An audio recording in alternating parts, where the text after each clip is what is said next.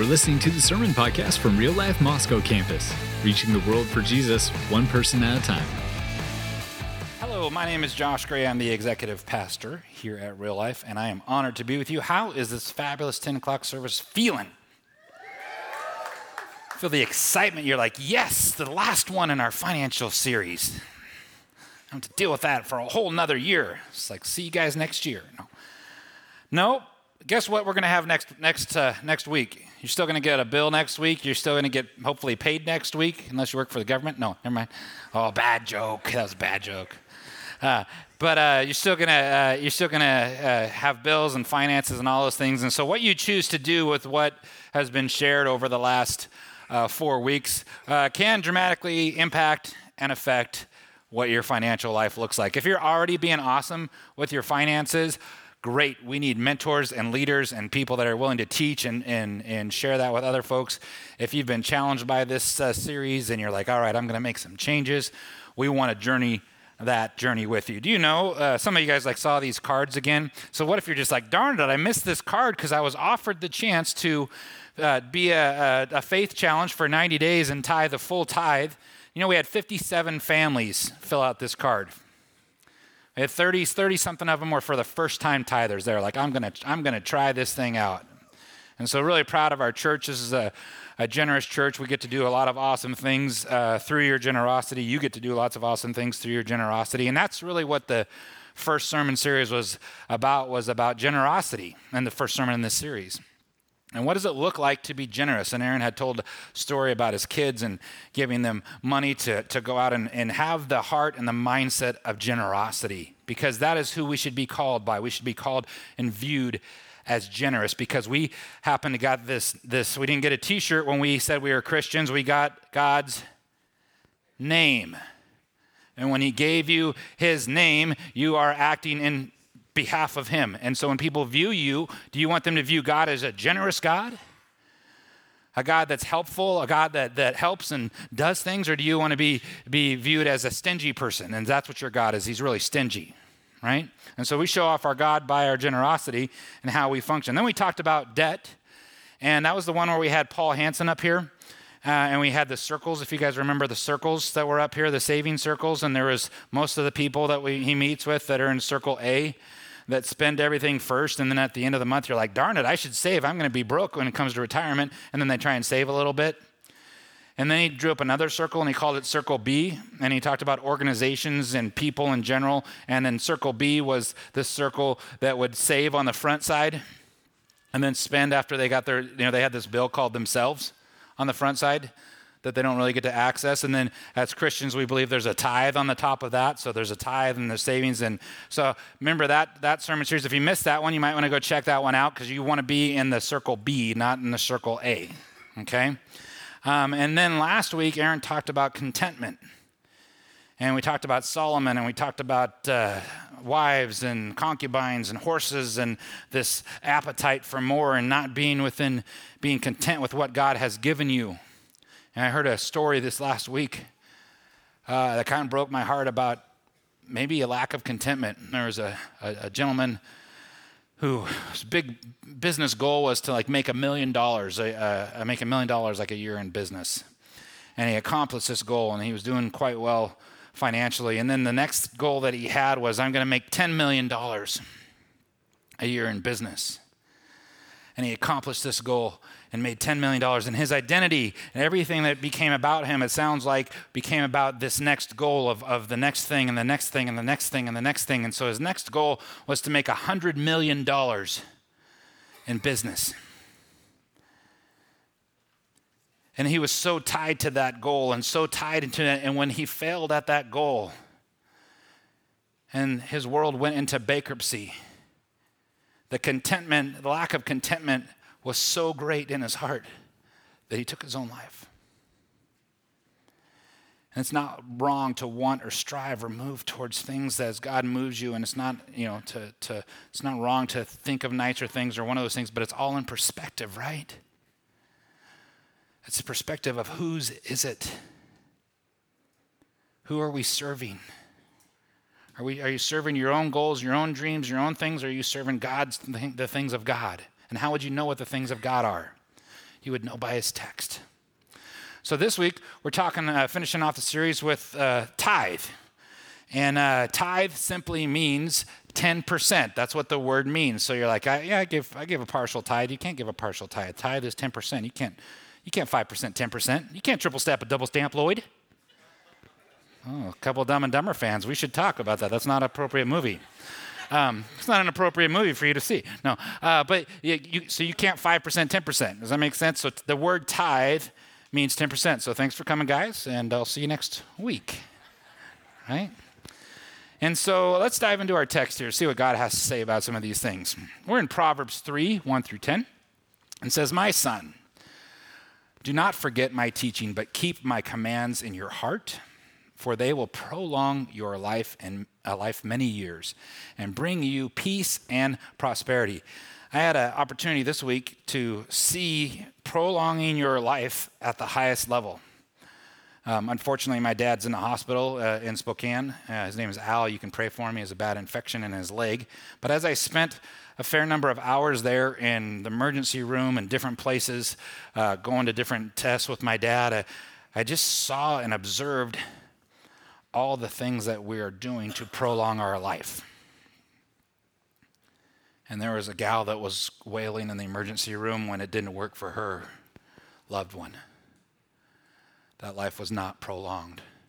And you think about all the things that we do and think about to prolong our life, like the amazing fitness that we try and keep ourselves in shape. Like when you think of physical fitness, I know I'm one of the first things that comes to mind. And so the vitamins that we take, all the things because we want to prolong our life. And there's all of these worldly things that we should be doing, right, to prolong our life in a sense, to eating healthy and representing things well. But like, what does God say prolongs your life? He says that if you keep the commands in your heart, they will prolong your life for many years and bring you peace and prosperity.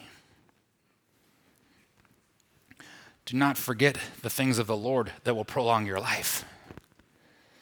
He says, let love and faithfulness never leave you. Bind them around your neck. Write them on the tablet of your heart. Your love and faithfulness for who? Your love and faithfulness to who? Then you will win favor and a good name in the sight of God and man. Trust in the Lord with all of your heart and lean not on your own understanding. In all your ways, submit to him. Submit to him, and he will make your path straight. Do not be wise in your own eyes. Fear the Lord and shun evil. This will bring health to your body and nourishment to your bones. Who are you allowing into your life so you're not wise in your own eyes? Young folks, where have you found a mentor that has probably gone down that path that you're going down in life and that could help you see mistakes that maybe they made, and they're willing to do that, and they're opening their life to you, trying to show that to you? Folks who have a little wisdom or a little age to them, where are you available to seek out young folks that could benefit from your wisdom? Where are we not wise in our own eyes, in our finances? Where are we not wise in our own eyes in the understanding of the text? Where are we not wise in our own eyes in the understanding of where our marriages are? All of those pieces of the puzzle. Honor the Lord with your wealth and with the first fruits of all your crops. Then your barns will be filled to overflowing, and your vats will brim over with new wine. Honoring the Lord with your wealth. So as I'm kind of researching this out this week, you do what every good pastor does. You read your text about tithing and all those other things, and then you go to Google afterwards. So I put in the word tithe, and I Googled it, and there were 14,300,000 results on the word tithe. I was like, I don't have enough time to get through those. So I'm going to really narrow this down, and I'm going to go a whole click over to video. And there was 542,000 videos about tithing. So I started making my way through. I threw the first page, and it's all about these arguments about like, is that Old Testament, New Testament? Should I tithe, not I tithe? You know, where do you give it? Don't give it. Who do you give it to? Don't give it. Those guys will waste it. Are you sure? And a lot of angry folks, but nobody's fighting for like, you know, the tithe's not enough. We should do more. Nobody's fighting for those things. It's all the debates about who's doing what with the money and all those things. It's not about how to be more generous. And where the Lord took me this week as I started this, I was like, well, I'm feeling pretty good about this because, I don't know if you know this, but I am a more than tither, Lord. So this will be pretty easy. I don't know what you could possibly convict me on this week because I'm a more than tither. And then the Lord started taking me to some other areas in my life. And he started asking me about some other 10% in my life. And started asking me about what am I giving him in regards to my Bible time? What am I giving him in regards to my prayer life? How's that working, Captain Tither? So we had some discussions. I digress. Let's jump back into the text here. It's so much easier to go back here than to keep talking about what I was going to talk about. Exodus 23, 16 through 19, celebrate the festival of harvest with the first fruits, okay, of the crops you sow in your field. Celebrate the festival and gathering at the end of the year when you gather in your crops from the field. 3 times a year, all the men are to appear before the sovereign Lord. Do not offer the blood of a sacrifice to me along with anything that contains yeast. Not into yeast, apparently. The fat of my festival offerings must not be kept until morning. Well, order, timing, preference. Bring the best of the first fruits of your soil to the house of the Lord your God.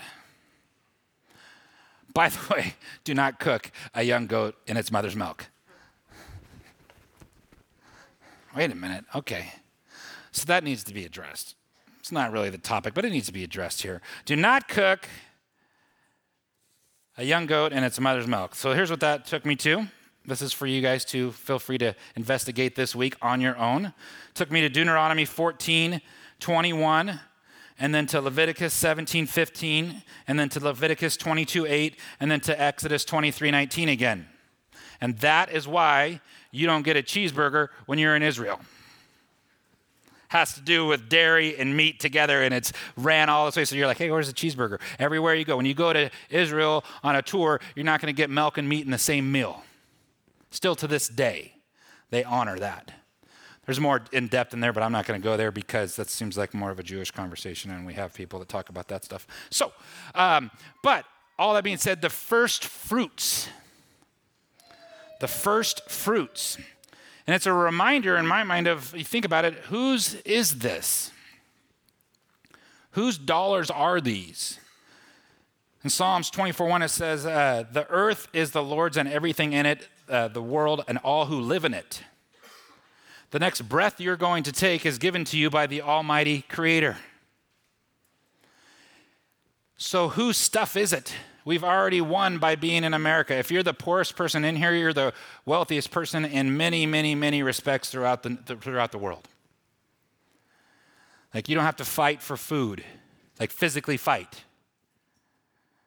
Right? You don't have to carry water for 10 or 15 miles to your little kids so they're going to not have fresh water or not be able to have good water. All those things. So we've been pretty blessed already, but whose is it? Look at Malachi. As I, the Lord, do not change, so you, the descendants of Jacob, are not destroyed. Ever since the time of your ancestors, you have turned away from my decrees and have not kept them. Return to me, and I will return to you, says the Lord Almighty. But you ask, how are we to return? Will a mere mortal rob God? Yet you rob me. But you ask, how are we robbing you? In tithes and offerings. You are under a curse, your whole nation, because you are robbing me. Bring the whole tithe into the storehouse, that there may be food in my house. Test me in this, says the Lord Almighty, and see if I will not throw open the floodgates of heaven and pour out so much blessing that there will not be enough room enough for you to store it. I will prevent pests from devouring your crops, and the vines of your fields will not drop their fruit before it's ripe, says the Lord Almighty. then all the nations will call you blessed, for yours will be the delightful land, says the Lord Almighty. So I want to ratchet this down into a couple pieces of it for tithe. So first of all, tithe means 10%. And you can argue where it goes, who should get it. Here's what I want you to really know about that 10% when it comes to money. It's not yours. It needs to exit your hands and go somewhere that will serve the Lord well. So when I was in between churches, I can't remember if I got kicked out of a church or whatever, but I was in Montana. There could be the possibility. I have been asked to leave before.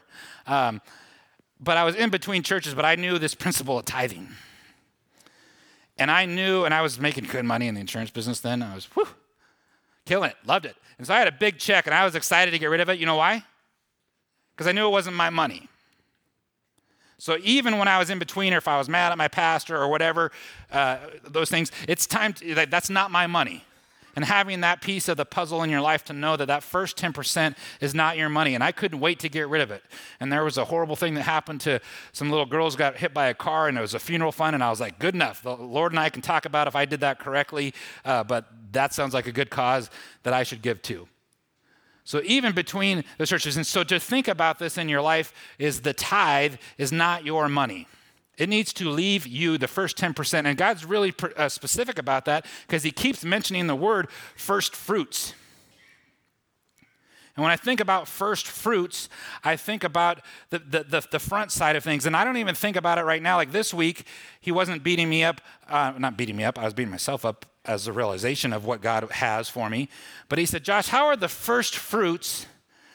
Am I getting the first fruits of your prayer life? So great, I've got the first fruits of your money. Am I getting the first fruits of your prayer life, or am I getting the leftovers of your prayer life? Am I getting the first fruits of our time together in my word? I know you're reading God's word and studying things because you have to teach it, but what about me and you? Like you're like paid to do this. What about our time together, Josh? Is it the time that you're given to the Lord, is that the time that's the leftovers where you're sitting there and you get to bed and you're like, darn it, I'm a Christian. And a Christian's supposed to read the Bible, so I'm going to read the Bible. Whew. In the beginning, God, I think that's what I sound like. Anyway, are you giving him the leftovers of your time in the text? He has a problem with the leftovers. He wants the first fruits. He wants your best. And it might be because he absolutely gave us his best. When you give your one and only begotten son, and you offer that as a sacrifice, think about that in here, moms and dads. And what you offered it for, people gave you leftovers. How do you feel about that? He doesn't want the leftovers. That's why it's in an order. That's why it makes sense in order. He wants the best that you have, not just with your money. Not just in your prayer life, not just in the text. He wants your best because he gave his best. We see it again in a story in Genesis with Cain and Abel. And I'll summarize this. So Adam and Eve did marital things, had 2 children. And they had Cain and Abel were out working in their fields, and then they were coming in, and they came in to give a sacrifice, and Cain gave a sacrifice that was just, it says in here, let's see, Cain brought some of the fruits of the soil as an offering to the Lord. Some of the fruits, some stuff as an offering to the Lord. And Abel also brought an offering, fat portions from some of the firstborn of his flock. Does the Bible have a lot to say about the firstborn? Is that a pretty important connotation about the firstborn? He gave me his best. Who else gave their firstborn? Who else gave it all? And so God had a problem with the offering in a sense, and then Cain got mad, and so he killed him because his brother's offering was more accepted than his. And there we go, the beginning of our story, right? And so what I think about is the leftovers. And that's what I've been convicted with this week, is the leftovers of my life. I remember the first time that we had Marty and Becky Solomon over to our house. I had liked his teachings, and I was new at the church here, and I was like, this is pretty cool. We're going to have him over for dinner and stuff. When he came over for dinner, I didn't hey, yeah, we got some leftovers in the fridge. You go ahead and just pick what you want to eat. That's just what I got left. I had a steak for him. And we actually had real silverware and plates and stuff. And I don't think we used our fine china, but it would have been cool to see that again, because we see that about once every 6 years, 7 years. But it's my fault. My wife wants to do it. I don't want to. But we had a real plate for him.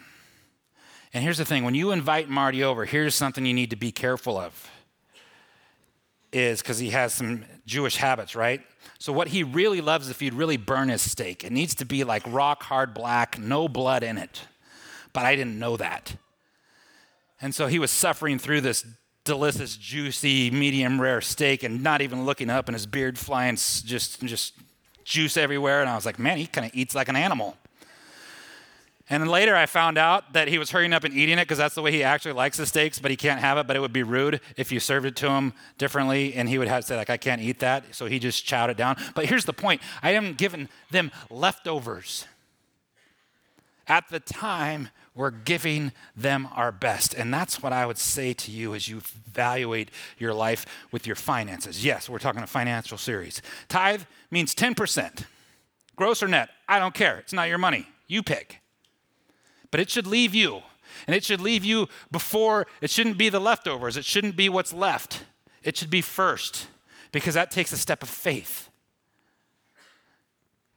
And wherever you function well in your prayer life, that should be pretty high up there.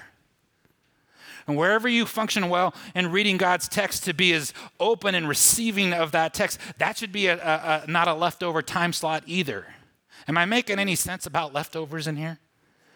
Because I really feel like that's what God is saying. He doesn't want you. He didn't give us his leftovers. He doesn't want us to give him just the leftovers of life. Rabbi Jonathan Sacks said, the privilege of wealth is not in what it allows us to do for ourselves, but in what it enables us to do for others. So he says something interesting on the front side of that. He calls wealth a privilege. You do not have a right to be wealthy. And our definition of wealth is quite different than other people's definition of wealth. Some people's definition of wealth is that their bathroom, their hole in the ground is really close to their house, so they don't have to walk a half mile to go to the bathroom, and that's why they're wealthy. They might even have 2 holes in the ground. Look how wealthy I am. Their definition of wealth is they may live closer to a water source, and they may not have to struggle as hard to get the basics of life. Our definition of wealth is I don't have an iPhone, I have a Samsung or something. Whatever, or vice versa. It's a different definition of wealth. So wealth is a privilege, right?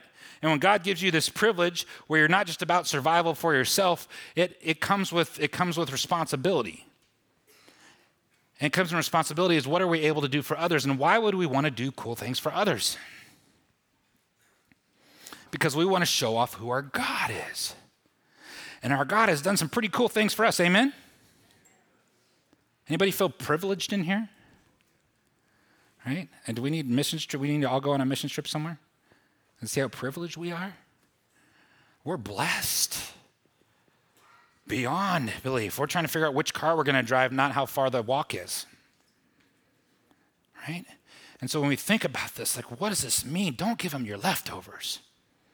He did not give us his leftovers. And speaking of what he gave us, let's go ahead and enter in a time of communion. So if you're serving communion, I'd love for you to head back there and we'll get those passed out. We hold it all together. We have an open table. You have accepted Jesus Christ as your Lord and Savior. You believe in him. You believe in the sacrifice that you get. We're going to hold that and take it together. Do you know we had, I think, 7 or 8 people get baptized on Thursday night? Boom. I know. You're like, I should have been here on Thursday night. I know. Some of you were, right? Super cool. How exciting is that? The 7 or 8 people are like, I'm either re-upping or I'm in. And for me, a lot of times with communion during this time, I have to re-up. So I've got this information that the Lord has shared with me as I studied this week, and I gave it to you. You get to do what you will with that. But like, where in your life are you giving God the leftovers? And does he deserve it? And if he doesn't, what are you going to do about it? So in your home groups this week, you're going to get some awesome chances for some questions and to chat about this. Would we all agree that keeping God's commands means loving others well, being faithful, and trusting God? It's a setup question. Yes. What about money makes it so hard to add to that list? And let's say you're part of the 2% in here that's not the problem. You got the money thing figured out.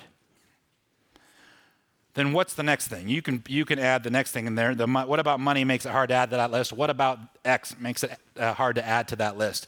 When Proverbs 3 adds it to the list, how do you respond to that? Second one. When you do you tithe the first tenth of your income? For many of us, we are giving God's things, but not giving him God's way. He is very strict about order. He wants to know that you got him first. No leftovers.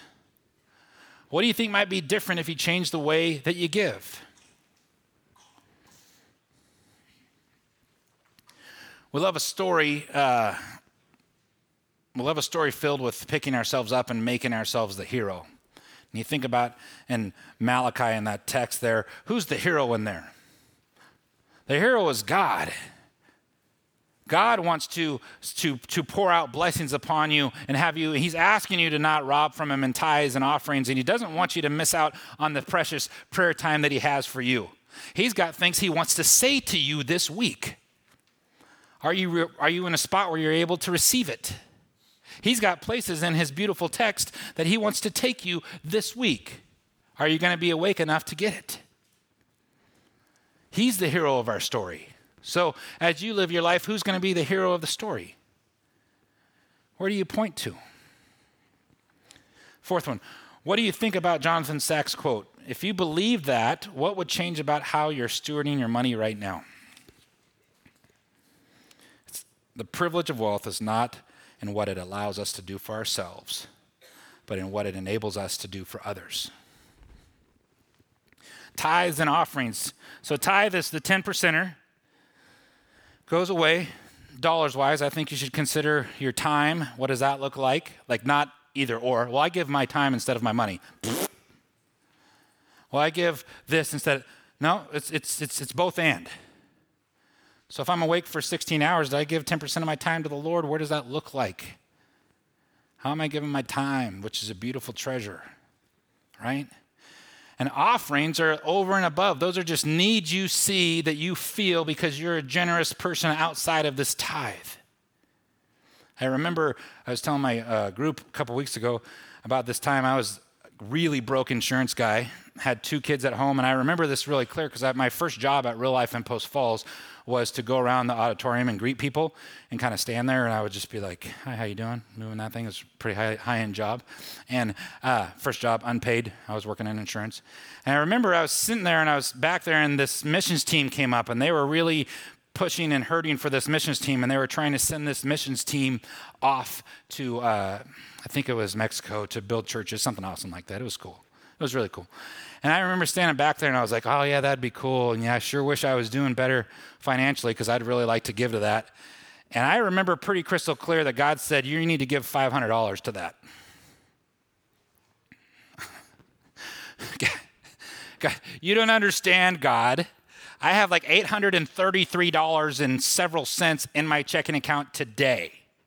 I have 2 kids at home. I have a wife. And I'm a broke, incompetent insurance guy at this point. Yeah, you're supposed to give $500 to that. I have no idea what the sermon was. I was just back there. I'm just pacing back and forth.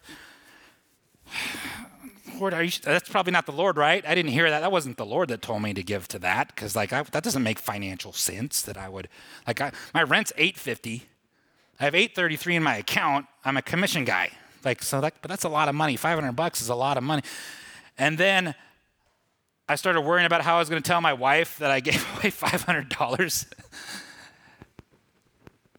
The offering of that had nothing to do with the money. It had everything to do with being obedient and being faithful. And can you possibly imagine what my next week of insurance was like? Hi, I'm Josh Gray. How you doing? Yeah, we've been thinking about buying long-term care insurance. Oh, great. Hi, I'm Josh Gray. Yes, hi. We were wondering if we can invest a couple $100,000 with your company. Hi, I'm Josh Gray. We need health insurance. That's like I couldn't miss. Like I just walk in and there's like here. And you know what? My needs were met. Being obedient to what God has for you. Doesn't matter. That's not a story to edify me because I was dumb and foolish and the Lord still protected me. But are you willing to follow him? Are you willing to chase him? Because he didn't give us leftovers. Amen? He gave us his absolute best. So let's take his absolute best together. Jesus took the bread and he said, take this and eat. This is my body. And then he took this cup, saying, drink from it, all of you. This is the blood of the covenant. Lord, let your words marinate, Lord. What you want your people to hear, Lord, make it just stick out. Help me to follow through and be obedient on things that you've asked me to do this week. Grant me wisdom and favor, Father, for the steps that I take. Lord, I don't want to give you my leftovers. I want to give you my best, and I know that you absolutely gave me your best. You gave me your only. You gave me your only and your best. Lord, help us just to move to whatever level we need to move to. If it's about tithing and money, great. If it's about our time with you and prayer, great. If it's about how much time we spend in the text and where we position you in our lives, Lord, let us put you in front. Let us give you the first fruits, the absolute best that we have. You do not deserve the leftovers of any piece of our lives, Father God. Lord, we praise you. We thank you. You are an amazing God. In Jesus' name, amen. Thanks for checking out this message from Real Life on the Palouse. You can find out more about us by visiting us online at liferotp.com and connecting with us on Facebook and Instagram. Until next time, have a great week.